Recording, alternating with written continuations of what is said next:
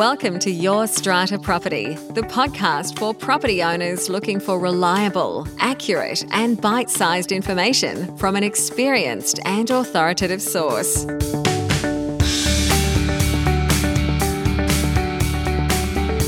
Hello and welcome to this week's podcast episode. I am your host, Amanda Farmer, and this week I'm bringing you an edited version of my live chat with SCA New South Wales President Chris Duggan. Chris and I were live over on the Your Strata Property Facebook page last Friday, the 30th of July. We covered the new professional standards scheme for New South Wales strata managers, as well as the amended public health orders. These amended orders in New South Wales allow renovation work to commence once again in our residential premises, but on very strict conditions. Chris and I debate the meaning and the effect of these conditions on our strata communities in the second half of this chat. Now, unusually, and perhaps for me and Chris, unexpectedly, the health orders have not changed since this chat. We don't yet have the clarity that we were hoping to get and that you'll hear us call for. The good news about that is that what you are about to hear is still up to date as of the time I'm recording this intro, which is the morning of Wednesday, the 4th of August. But do make sure that you stay up to date. The link to access the current version of the New South Wales Public Health Order is in the show notes for this episode, and you can access those over at yourstrataproperty.com.au/podcasts. You'll see at the top of the list there, this podcast episode number 273, and that's also where you can access a transcript of this episode. I am live over on Facebook fortnightly Fridays, most often interviewing a special guest. I'd love to see you there. You can find us on Facebook by typing Your Strata Property into the Facebook search. And if you choose to like or follow the page, you'll know when I'm next live. Right now, I'll take you over to the edited version of my recent live chat with Chris Duggan. My guest this week hardly needs any introduction. He is well known to many of you, I am sure.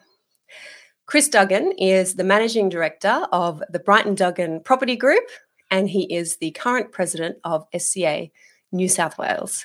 He was also recently appointed by the Minister for Better Regulation as the inaugural chair of the newly formed Property Services Expert Panel. He has been one of our most popular podcast guests over the years, and he is also a previous and very popular guest on our Friday Live. I can tell that popularity hasn't declined, Chris, because there are lots of people here tuning in live, ready to hear from you. It is an absolute pleasure to welcome him back. He is indeed Chris Duggan. Hey, Chris. Hello, Amanda. Thank you for having me once again, and thank you for the very generous introduction as always. You are a busy man, Chris, and I imagine that it feels like a lifetime ago. I think it was only a month, the 1st of July, when you announced the professional standards scheme, but so much has happened since then. That's right. I want to take us back there. Would you mind sharing for us what the professional standards scheme is all about and why our New South Wales strata managers need to be a corset? Oh, look, absolutely. And at the outset, let me just also do a shout out to the wonderful event that you're putting on next week. I think you've got incredibly generous sponsors in yourself and also in Women in Strata to be putting on that event. And I would encourage everyone, I think I'm going to get along myself because it sounds amazing. It sounds like something that's totally appropriate for what we're all doing and coping together with. But focusing on the professional standards scheme, and it does feel like an eternity. And I think everyone who's on this webinar can feel that, whether you live in strata, work in strata, or have an interest in strata, it's been an exceptional period of change. And a month ago, we had a huge amount of change when we announced the commencement of our professional standard scheme. And I guess to give a little bit of context about what a professional standard scheme is, I think is probably appropriate. So the technical definition is it's an occupation association, which in this instance is SCA New South Wales, and we actually put in place via the Professional Standards Authority our own unique piece of legislation. So shorthand, it means that it's about monitoring, enforcing and improving professional standards, mostly to benefit the consumer, but also to improve standards and performance of strata managers. So we're very lucky. We're in rather rarefied company. There's only 17 professional standards in Australia. And you may recognise them. There's the bar associations of each state. There's the Law Society. There's CPA. There's CAs. And most recently, for the first time in 6 years, Strata Community Association New South Wales, along with the Institute of Building Surveyors, had our schemes approved by the government, which is incredible. We think it's a wonderful thing. And there are significant consumer benefits, which I can go into, because ultimately it's about improving standards, improving trust, and making sure that strata management as a whole improves. All sounds like good stuff, Chris. This is something that I know you have been working on for some time, some years, if I have that right. You talk about improving standards and the skills and the expertise of our strata managers. Does this mean increased education, training? What are the practicalities of that for our managers? Look, absolutely, Amanda. It does. It means more work for strata managers, but necessarily so to make sure that we can improve. Because, look, strata managers everywhere will tell you that they will embrace the idea and the notion of improving their professionalism. And I'm hoping consumers embrace it likewise. So what it means on the ground, it means that there's going to be a beefed up code of ethics that will be adhered to by our managers. And that creates a pathway for dispute resolution and for escalation of issues by consumers. That will be overseen by an independent group under the auspice of SCA New South Wales to make sure that we do improve. And I think one of the key things is it's not just a complaint resolution body, and we don't want it to become that, because there are other mechanisms as well that will operate in parallel, like fair trading, which will still have an equally important role. But what it will mean is that we have meaningful areas of improvement to work on. We will get first-hand experience of some of those consumer pressure points and pain points and frustrations, and we'll have a focus over the forward 12 months as an organisation to make sure we improve standards. So as a manager, you'll find yourself having to do more CPD points, and we're unashamed about that. Strata managers need to set themselves apart from the bare minimum and do more. So we think managers will embrace that. In fact, we know they will. And they'll get more CPD by being more involved in their association. So, for example, coming along to events like this may in time be something that they can get their CPD points for. So we may be sending more managers your way, Amanda, to try and get their CPD points. But what we do hope is that improved consumer trust is a result of this. And that is that we understand that consumers get a lot of advice from strata managers and maybe from time to time receive some frustrations with the way they perform or the way their expertise needs to be moved. And we're hoping as an association to move the dial forward. And as I said, we're very confident that everyone's on that journey with us. And is it the case that if you are an SCA strata manager member, you are automatically part of the professional standards scheme and automatically required to do this additional education and training and also have the added protections that the scheme gives you as a professional? Is it for all New South Wales strata manager members? It is. It's for New South Wales strata manager members. In fact, it's for anyone that's a member of our association that touches a customer. So we're expanding it beyond just strata managers. So to the staff at back of house that deal with customers, this is about lifting standards across the board. It's initially based in New South Wales because we're obviously a state-based organisation, but I have got great interest from our counterparts across the country to make this a national scheme. So we'll be working with each of the states to try and obviously replicate what we've achieved here. And I can see it in time being a national standard that's applied equally, and it's also a great way for us to harmonise. And as you know, trying to harmonise laws through government is nigh on impossible. So as an association, we'll take on that agenda and hopefully get there ourselves. Something that I hear a bit, Chris, from consumers, you call consumers, you're referring to the owners in our schemes, our residents who have strata managers who are serving them, is that when things go wrong, if the strata manager doesn't do what the owners expect that they do, or they feel that they're not fulfilling their duty, it's hard for owners to know where to go, where to complain, where to seek redress for that. Do they go to fair trading? I'm often asked, do they go to the tribunal? Amanda, which section of the Act is it if we want to take action against our strata manager? Is it the case that now with this scheme in place, part of being a professional is having that obligation, that responsibility for self-regulation? As lawyers do, there's a whole system set up on behalf of lawyers for the people that we work with, that if there's a problem, then it's dealt with by our professional body. Is that the kind of thing that's now going to be happening for strata managers? Do our owners go to SCA if they have a problem with their strata manager? That's right. And that's what we'll be promoting. And it's an aspirational goal that we're moving towards. And now we've got the framework under the professional standards to try and achieve that, Amanda. So it will mean that we'll need to all change our pattern of behaviours in terms of understanding how strata managers operate in that framework, but also how consumers, when I say consumers, I mean owners in strata and tenants in strata and those who are stakeholders, they will have the opportunity to utilise our enforceable code of ethics. They'll have a very clear, visible choice about who they'd like to go with as a strata manager, and we're hoping that they start to see that differentiation between a professional strata manager under SCA and others.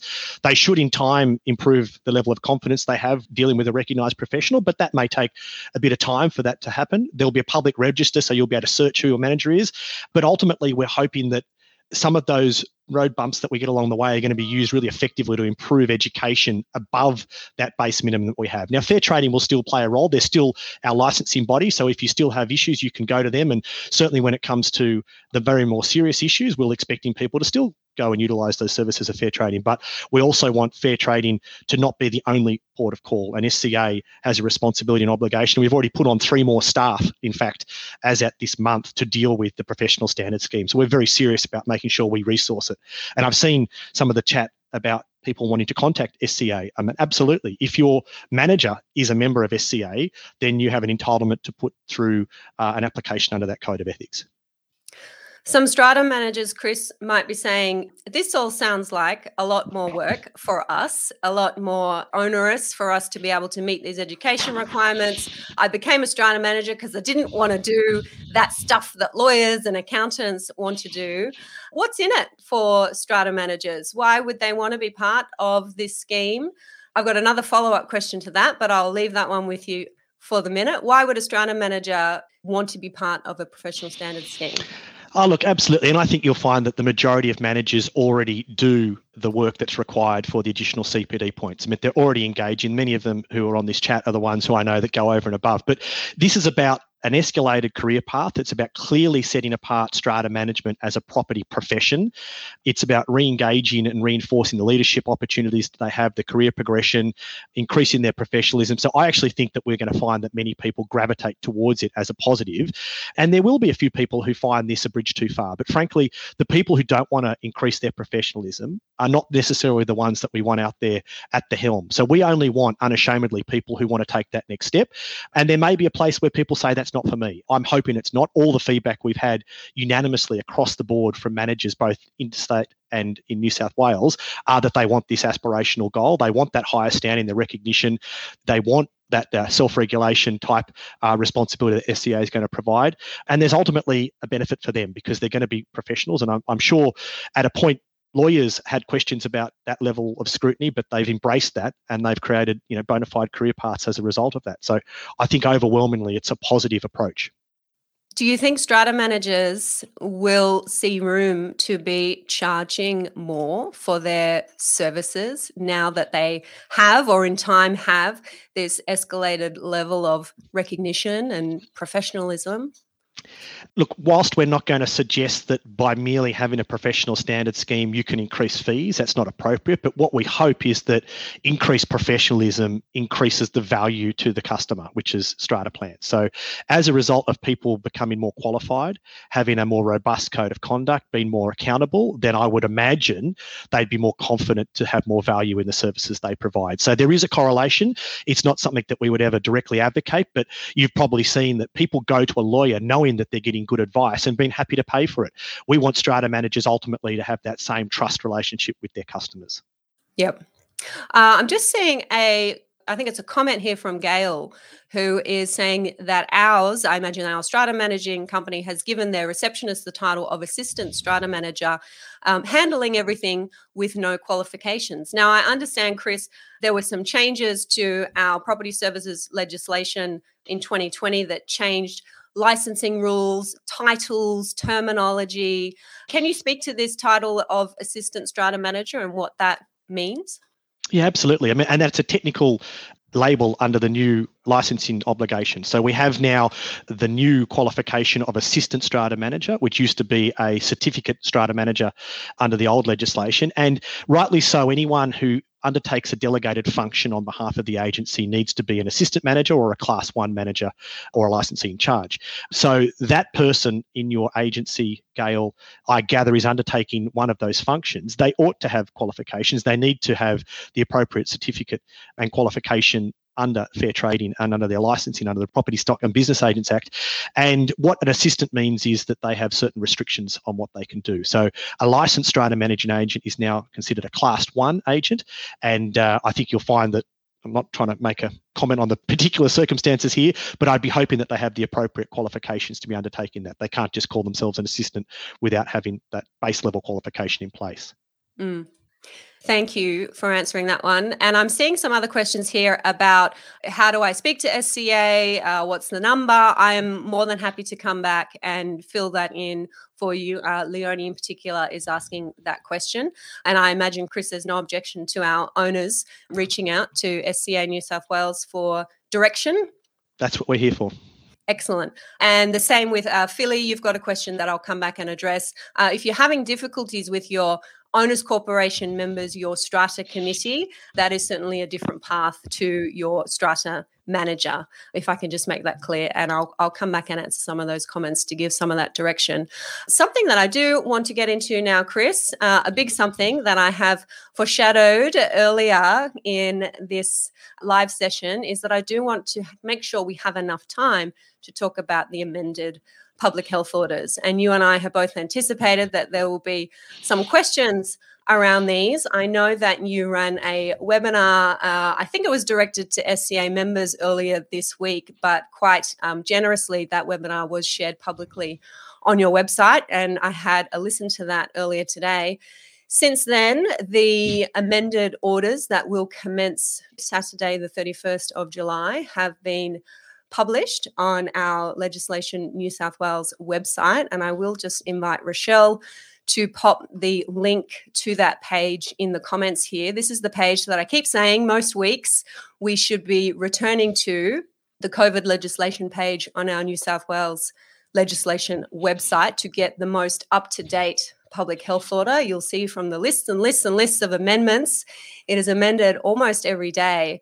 But this week in particular, the key amendment for us living in, working, serving strata schemes is about the kind of work that can now recommence in our buildings. Chris, I might hand over to you to introduce from your point of view and from what you're hearing in terms of your strata manager questions that are coming in, your contractor questions that are coming in. What is it that is going to be allowed to happen in our strata buildings from tomorrow? It's an excellent question, Amanda, and it underlies, I guess, the complexity of the issues we're dealing with at the moment. So it is a moving feast. We did, similar to you, an update last week to our members after the rather abrupt awareness around the impacts that were occurring. I think that might have been 2 weeks ago. And since then, we've clearly had the latest public health order, which I think creates some certainty, but also creates a whole bunch of other areas requiring clarity. And we spent a lot of time dealing with individual nuanced questions. And in fact, what we found is that there's still a moving feast around some of the interpretation. So I guess it's best to work with what we know. And at the outset, can I tell you that we've been lucky to have been engaging very closely with government from a fair trading and a health perspective around trying to get clarity on these orders, because as you can imagine, when the head of government, so the Premier and her team, make announcements, it has a trickle-down effect to all of the different departments, and they get quickly into interpretation and clarification mode, and then oftentimes all of the different industry groups that are impacted put their 2 cents forward, and you end up with quite a difficult situation to get any clear answers. We've been very lucky to have some real-time responses, but in the same time, I think we acknowledge that government has their hands full here. And I think one of the major issues we're seeing is that the government very much has a clear mandate to limit travel. And that is often in conflict with what a lot of us would like to see, which is the loosening of some of these restrictions to enable some of our business as usual issues. So if I could deal with it in 2 areas, Amanda, if you don't mind. One is the non-lockdown or the non-restricted LGAs. I think they're much simpler, frankly, because they require, I guess, a little bit less discussion around what can and can't be done. So if we deal with them as a standalone in the non-lockdown areas, effective from tomorrow, there's going to be a recommencement of some development and construction work, obviously, and some trade work, including cleaners and gardeners allowed to resume their normal duties. However, they're subject to further restrictions in an outdoor area, limiting those people to 5, and in an indoor area, limiting them to 2, which creates a bit of discussion, which I'm happy to have for you there, because there's a number of scenarios that play out from there, because the wording of that gives rise to 2 people within a residential premise, and it's probably worth having a discussion there, because whilst it does allow someone to isolate in their apartment whilst a trade is there, it potentially limits that 2-person principle to the entire building. And I know you and I have had a little bit of a discussion prior to about that, but I think that's a particular nuance that needs to be understood, because it's going to limit significantly the amount of people that can access a strata property in total. Yes, I have been looking closely at the amended orders here today. They fell on the floor earlier and they're back.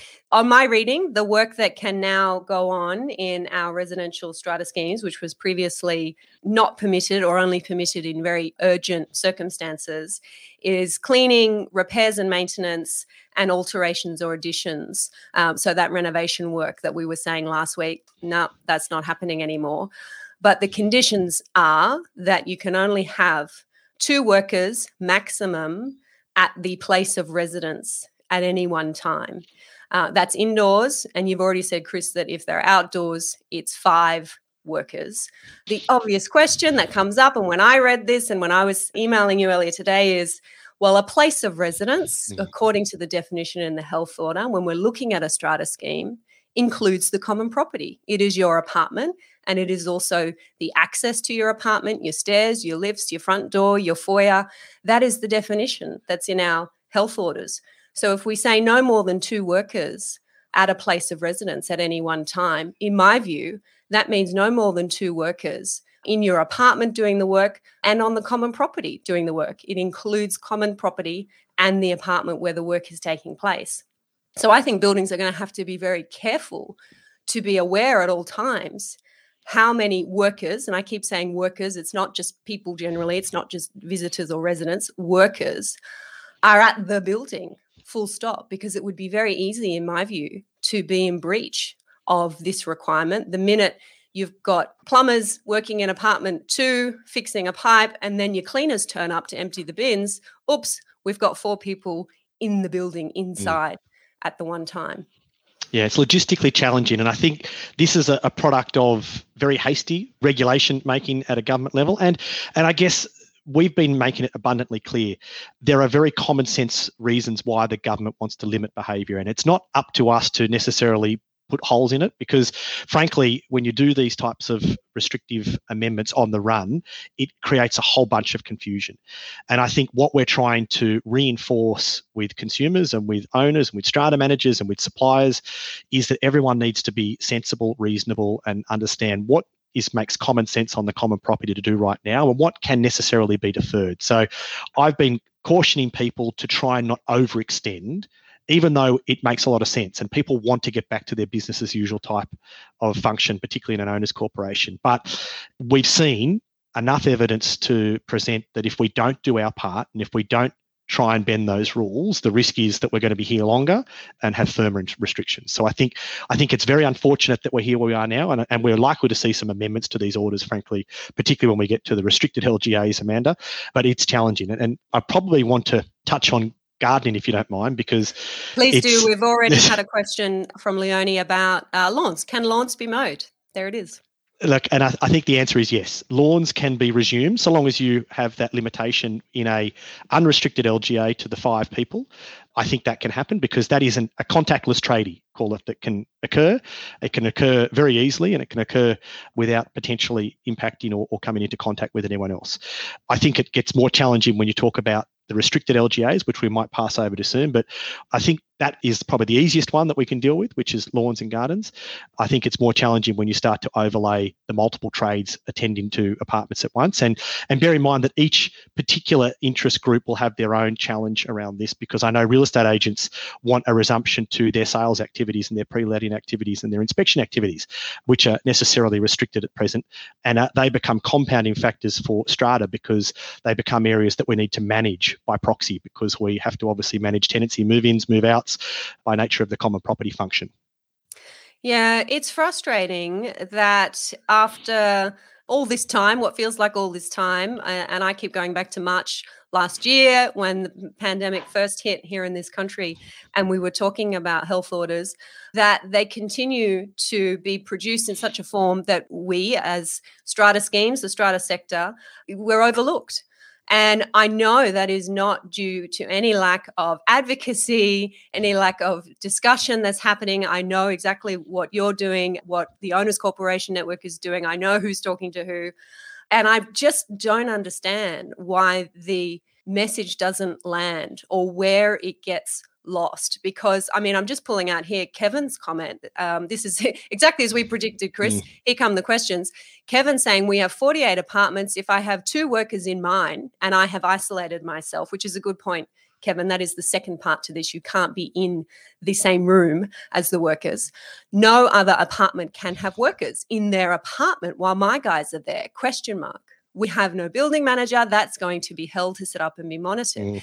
Now, Kevin, I thought about this afternoon. If the 2 workers at a place of residence, I've already said it, that includes your apartment and the common property. But what about what's happening in other apartments? That's a very good question. And I battled with myself as to whether the 2 workers means 2 workers on the whole site, including everybody else's apartment.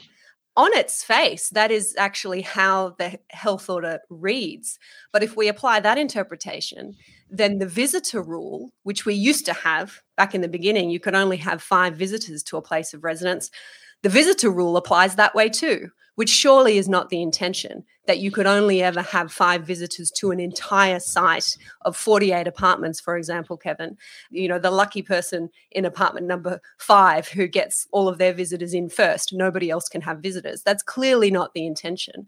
But I think we need clarity there to say you can have workers in different apartments because they are separated from others. But the issue of passing each other on the common property is an important one. It's one that there needs to be common sense around that. And I think definitely buildings would be wise to be making sure if they have numerous contractors on site, those contractors are communicating with each other to make sure that they're not on the common property at the same time.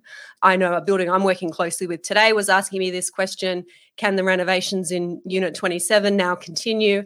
And I've said 2 workers in that apartment, but on Tuesday when the cleaners turn up, they better talk to each other because they need to make sure they don't bump into each other in the common hallway or on level 7. So it's tricky and the health orders are not clear, and a lot is being left to us to work out for ourselves and apply this common sense approach. And it's exhausting.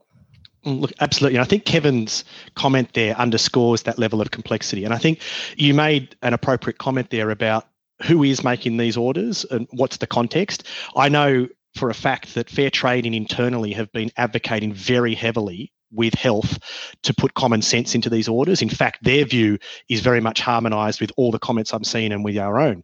And that is that the practical perspective of this needs to be understood. Health are overriding in most parts a lot of the decisions at a practical level on the basis of restricted movement. So that's always going to be this very difficult tension to manage over the forward couple of weeks that we've got. And I think that's going to be our challenge, how we interpret that, how we support our communities, and how we can make sure we get a pragmatic outcome. So the one you've just identified, I think, is perhaps an easy one.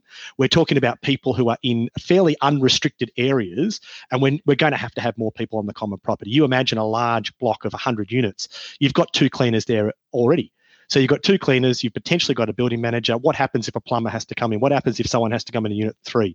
You've got 4 people on the common property. The orders weren't made to preclude those people. They were made to manage and mitigate having 5 trades in the one apartment doing a kitchen renovation. So I think what we fully expect from here, and I've been on the phone with the government just prior to this, and in fact, I expect to see this potentially in the media over coming days, there is going to be another number of these anomalies pointed out, and I would expect we're going to get some clarity and hopefully some amendments in the short term which make sense of this. But if health come down hard and say that restrictive movement is the key priority, we may have to come up with some alternative solutions, Amanda. And I know the community on here is best placed to understand that and deal with it, but it will be challenging. Speaking of challenges, we now have 8 LGAs in Greater Sydney that are subject to even tighter restrictions. I know with the growth of those areas, that's something that your members, your contractors, you have supplier members, cleaners have been trying to grapple with. What is the situation with those 8 LGAs? No one in, no one out? Yeah, it's challenging. It's not necessarily no one in, no one out, but let's deal with the lockdown LGAs. It is really challenging. These are very, very large parts of Sydney when you put them together. And the representation that we made and was being made internally within government is that this is a large part of the workforce that supports strata. So if you can imagine a lot of the buildings, particularly a lot of the cleaners and trades in those buildings, live in those lockdown LGAs. And despite very strong representation about allowing those people to be recognised as authorised workers, there has been a very, very firm mandate that the government is aware of that impact but does not want those people travelling into those other LGAs. So I suspect this is going to be where we really see the rubber hit the road. We're going to see some capacity issues in the short term. I spoke to a journalist only an hour ago who said there's already buildings where there's conjecture about whether or not those cleaners are allowed to attend out of those lockdown LGAs. And our very firm advice, unfortunately, is that anyone in a lockdown LGA, unless you fit the very prescriptive list of authorised workers, and cleaners unfortunately are not one of those, you cannot leave. I did hear some people trying to classify some of the services under other services, which is one of the criteria under number 12 of the authorised people.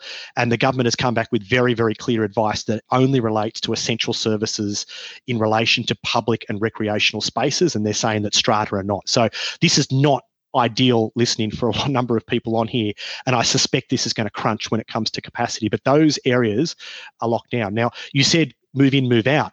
The irony here, and you can probably back me up, hopefully, is that people moving into, so contractors moving into those lockdown LGAs don't have the same restrictions. So if you're residing in North Sydney, for example, and you're a trade, my understanding is, Amanda, and you can hopefully back me up here, is that you can go into Parramatta and do your work subject to obviously the appropriate restrictions that are in place within that LGA, but you're not burdened with the same restriction. That was my understanding when I last looked at that question last week, Chris, because I, like you, had the deluge of questions from contractors when this restriction was first put in place for cleaning in particular.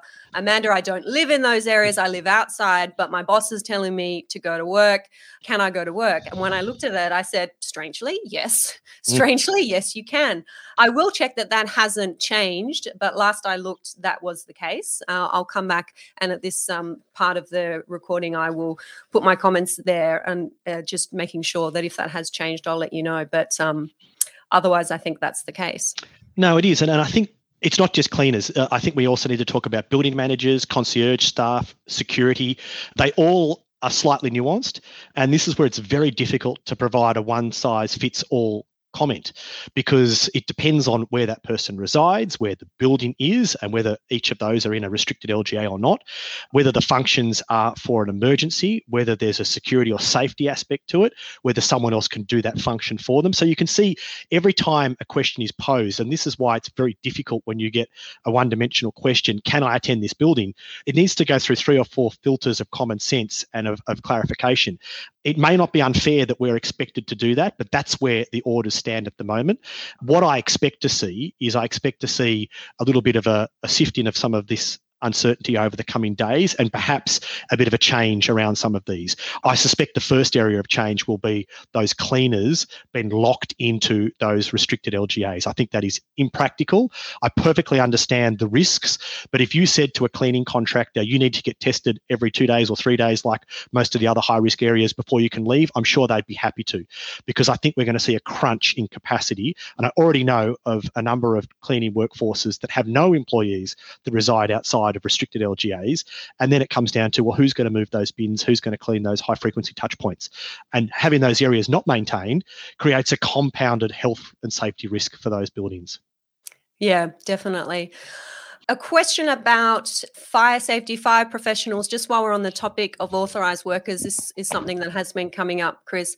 Am I right that in the strata context, they are still the only relevant professional or trade that is an authorised worker and therefore can have people coming from those 8 LGAs to a strata building?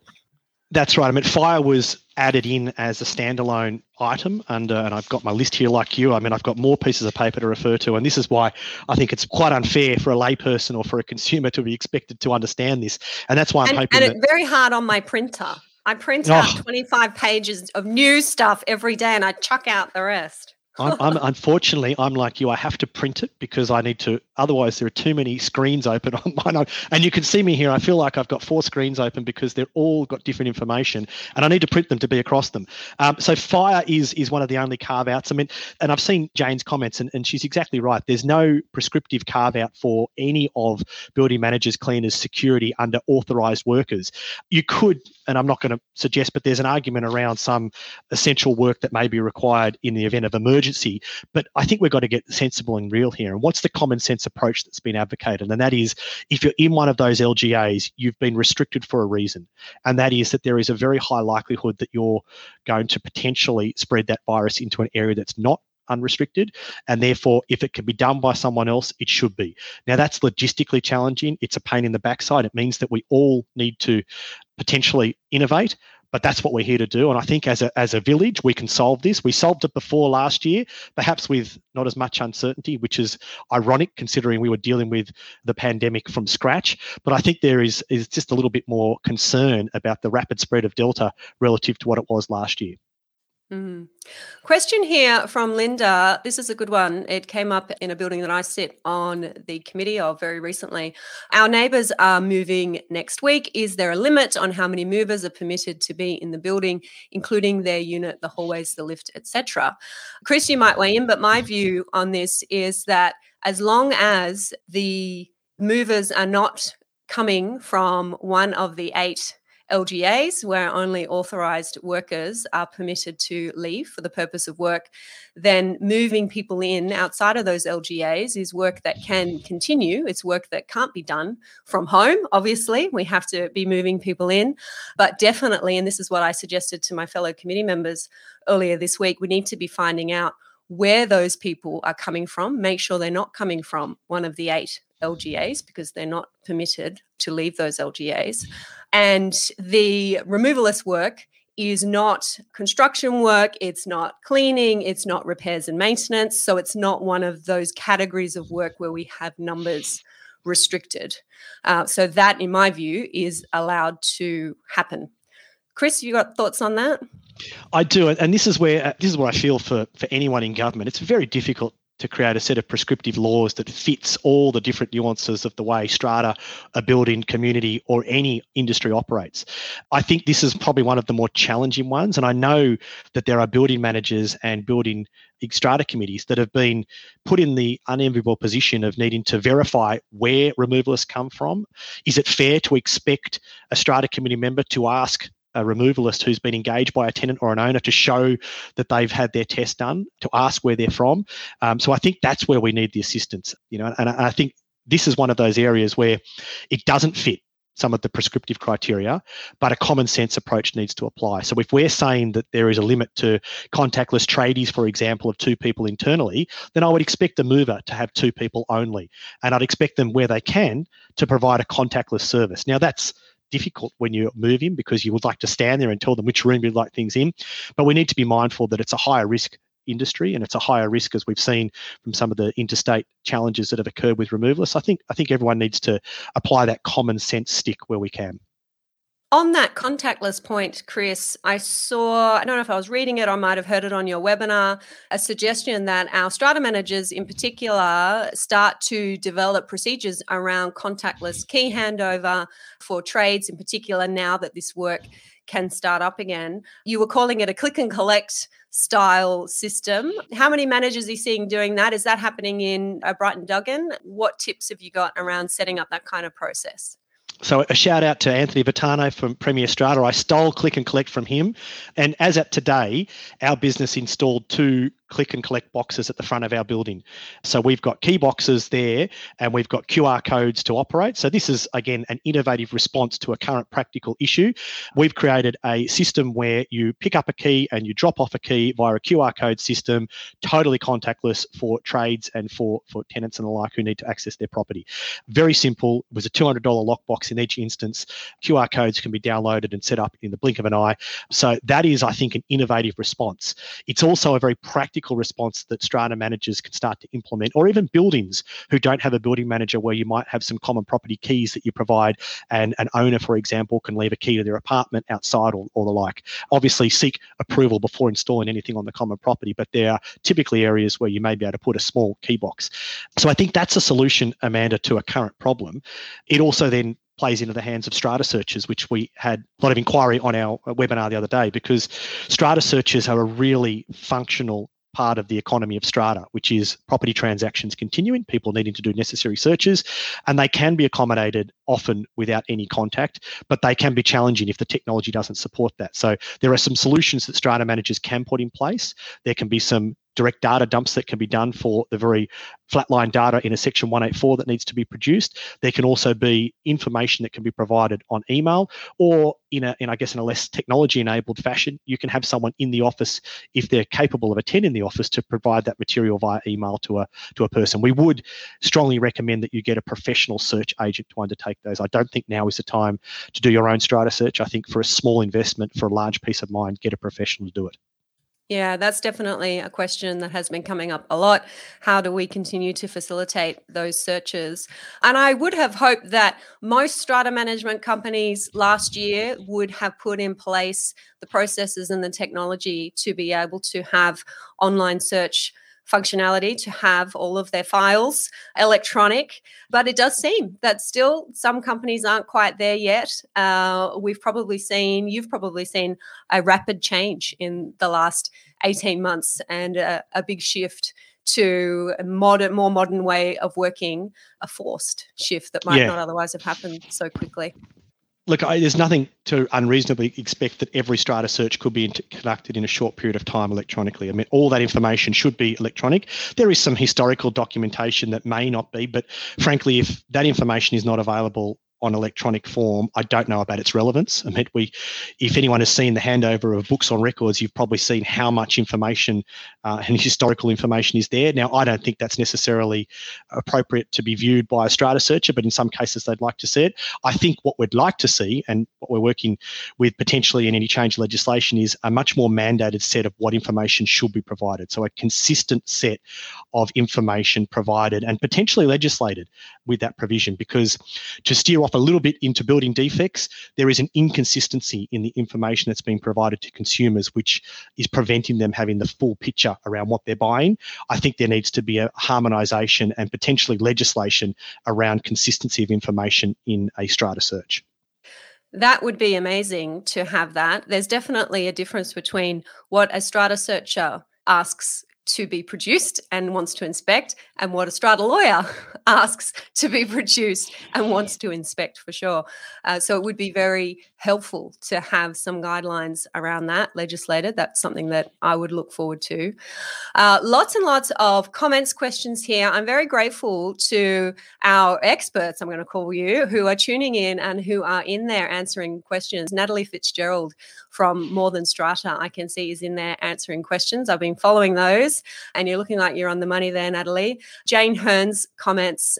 Jane is the spokeswoman for the Owners Corporation Network when it comes to COVID, and also short-term letting, and a past guest here on live. And Jane's comments are always insightful, and she is certainly one of those people who has a seat at the table with government and does her best to ensure we don't get forgotten in this process. Looking forward, Chris, to seeing what further amendments we might see to these public health orders to be able to clarify some of these issues that we've been talking about. That's definitely something, as they come to my attention, I will be bringing to our followers here on the page. And as I said in my email today, Chris, I know you don't mind a weekend text message from me saying, Chris, how did this happen? What's your view on this? Does this mean what I think it means? And look, I think we're all, just to use the very sad adage, we are all in this together. I think the one thing we can be certain of is that there's going to be significant change, unfortunately, over the next 4 weeks. And what I'm really happy with, and what I think is a wonderful reflection of the collegiateness of the strata industry, is how freely we share information and collaborate. And everyone ultimately wants to serve the strata community better. So I can tell you, going back to that last fortnight ago when the original orders hit, there were a bunch of strata professionals across the country in contact with each other, in contact with government, sharing that information real time, and hopefully for the benefit of strata owners so that we can give you that advice. But when and if it does change, we're here. Hopefully not this weekend. I'd like to just watch the Olympics, please, and have some time out, as probably you would. But if and when it changes, that's our job. Thank you very much, Chris. I hope you do get some downtime this weekend. Thank you, everyone, for tuning in. We will catch you next time. And thank you, Chris Duggan. See you soon. Thanks, Amanda. Thank you to your viewers. Bye, everyone. Thank you for listening to Your Strata Property, the podcast which consistently delivers to property owners reliable and accurate information about their strata property. You can access all the information below this episode via the show notes at www.yourstrataproperty.com.au. You can also ask questions in the comments section, which Amanda will answer in her upcoming episodes. How can Amanda help you today?